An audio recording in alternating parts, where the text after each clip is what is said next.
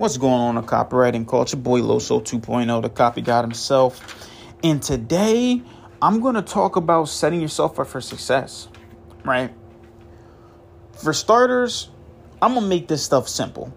Now, just because something is simple does not mean that it's going to be easy.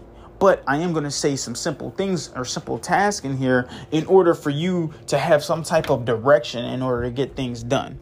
Okay, so like I said, I'm gonna make it as simple as I can. Okay, but there's just because it's simple, it's not easy, right? So there's gonna be some type of level of difficulty to it. But if you pay attention to this episode, what you will find is you will find yourself with some tools.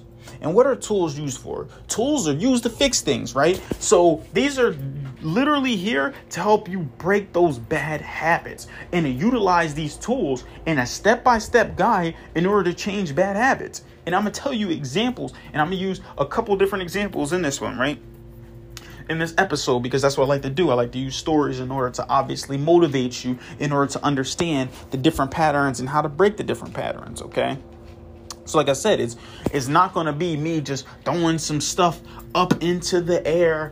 And, one thing I hate about, and I'm pretty sure you do, right, is I hate when people are telling me, okay, here's just something, you just need to do this. Okay, you need to do this, you need to do that. All right, first of all, show me. All right, if you can't show me, at least build me a step-by-step guide. I need something that I can use. I don't just need you telling me what I need to and what I don't need to do. I need you actually giving me something that I can use in order to grow, in order to be more effective, right?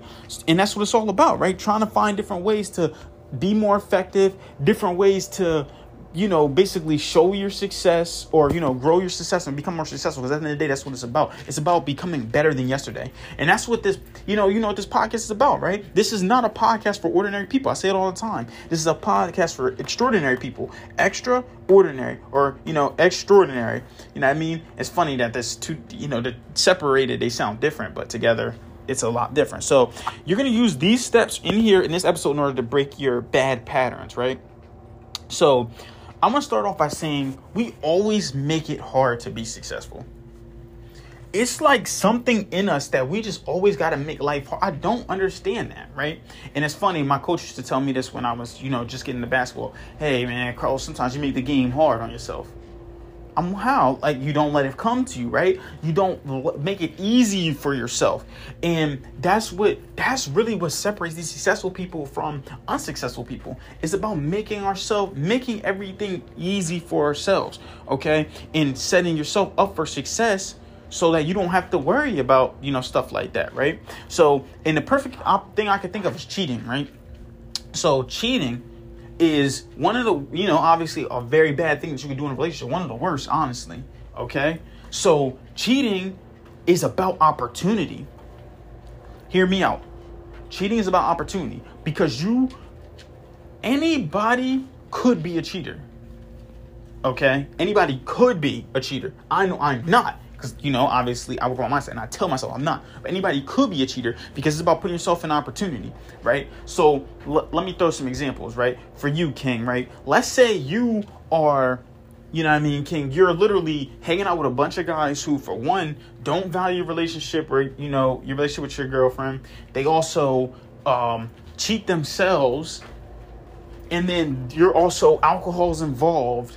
You're at not like a party, but you're at maybe like a kickback or some girl's room or something like that. Like, or you're at a hotel party or something. Like, you're putting yourself in this situation to cheat because you're doing all this stuff. Now, you don't have the willpower. If you don't even have the willpower yourself. So first of all, having a strong willpower is only take you so far. I know personally myself, I have a strong willpower, plus also hang out with friends who I know will not allow me to do something like that. Plus also myself, I work on my mental health enough that I know that I'm just smart enough not to put myself in situations like that, right? You got to make it easier on yourself because if you don't, you're going to end up being a cheater.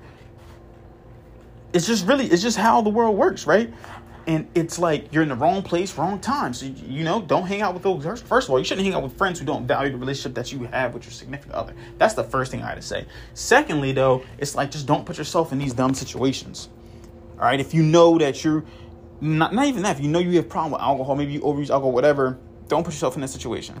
All right. So that's what it's about too. Like, for example, if I know I'm going to, now in a positive note, like if I know I'm going to the gym the next morning, get my gym bag ready the night before and put it out front, I'm setting myself up for success. Because I know, okay, now all I gotta do is wake up and grab my gym bag.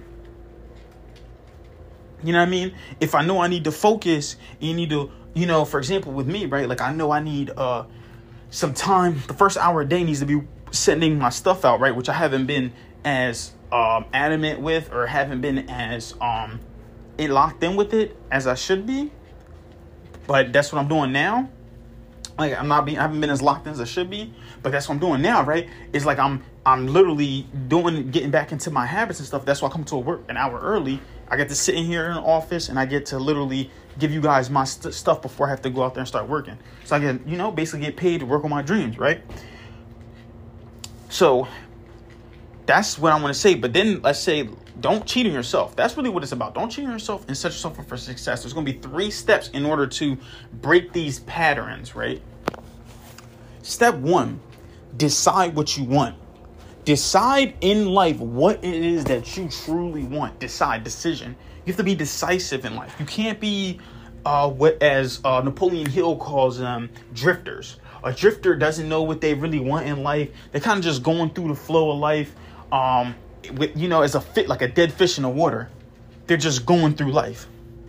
They really don't know, like I said, what's really going on in life. They don't know what there is what life has to offer. They're just kind of just doing their thing. They don't have no focus or anything. Because remember, focus is where majority of your energy is. When you focus on things, that's when you succeed. It's because you literally put your energy into stuff. You put that emotional intensity into it. Okay? So that's first of all, decide what you want. Number 2 is leverage yourself. So one example that I said with leveraging myself was, like I said, I like to put the bag out there in the morning. Now I'm going to talk to you about a drill that I've been doing basketball wise that's been helping me.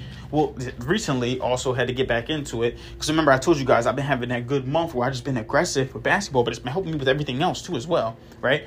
And I was like, I'm going to get myself in shape. Maybe I'm going to just like work out for a year, try out for a pro team or something, like just do it. You know what I mean? Just because I want another thing checked off my list of things I just want to do.